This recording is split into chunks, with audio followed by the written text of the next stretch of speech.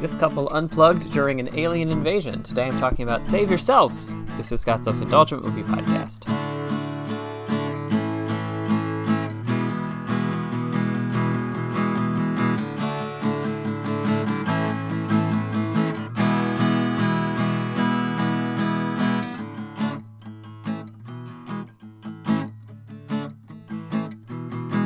Hello, movie friends. Welcome to Scott's Self-Indulgent Movie Podcast. I am Scott, and today I'm talking about a little independent sci-fi comedy drama of sorts called Save Yourselves. And I thought this one is very charming. And one of the guys, one of the lead actors, is I recently caught him in Yellow Jackets, where he also plays kind of a similar role, but he's also very good in that. So, yeah. And this one's available on a lot of streaming platforms. It's on Hulu, for those of you who have Hulu. At least it has been in the past, and then it's also been on Kanopy, which is a library service, which is what I watched it on. So, without further ado, let's get started. I have a soft spot for movies that I'll dub genre movies that don't take their genre very seriously. The go-to example is horror comedies. They're movies that undercut the seriousness of life-threatening circumstances with humor or by pointing out the funny things about horror movies. See how Shaun and his friends blend in with the zombies in Shaun of the Dead.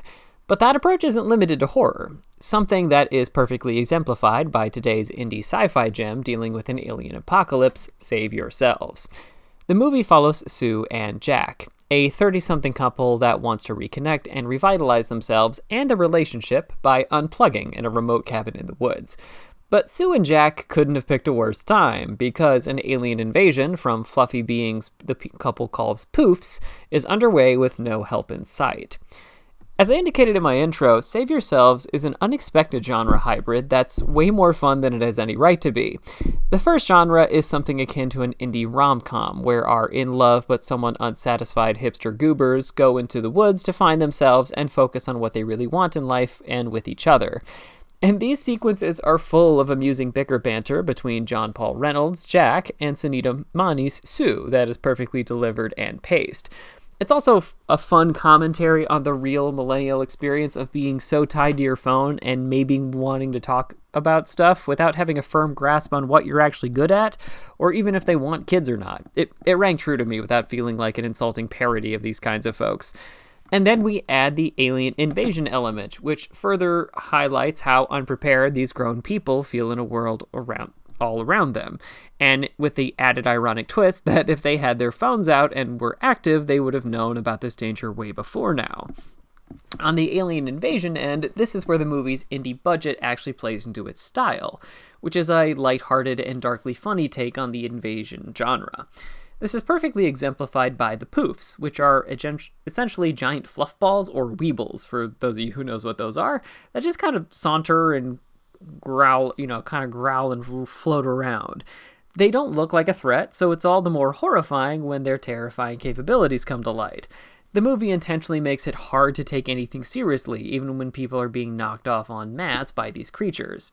And now our heroes, who seemingly can't handle their own lives, now have to navigate an alien invasion and somehow survive.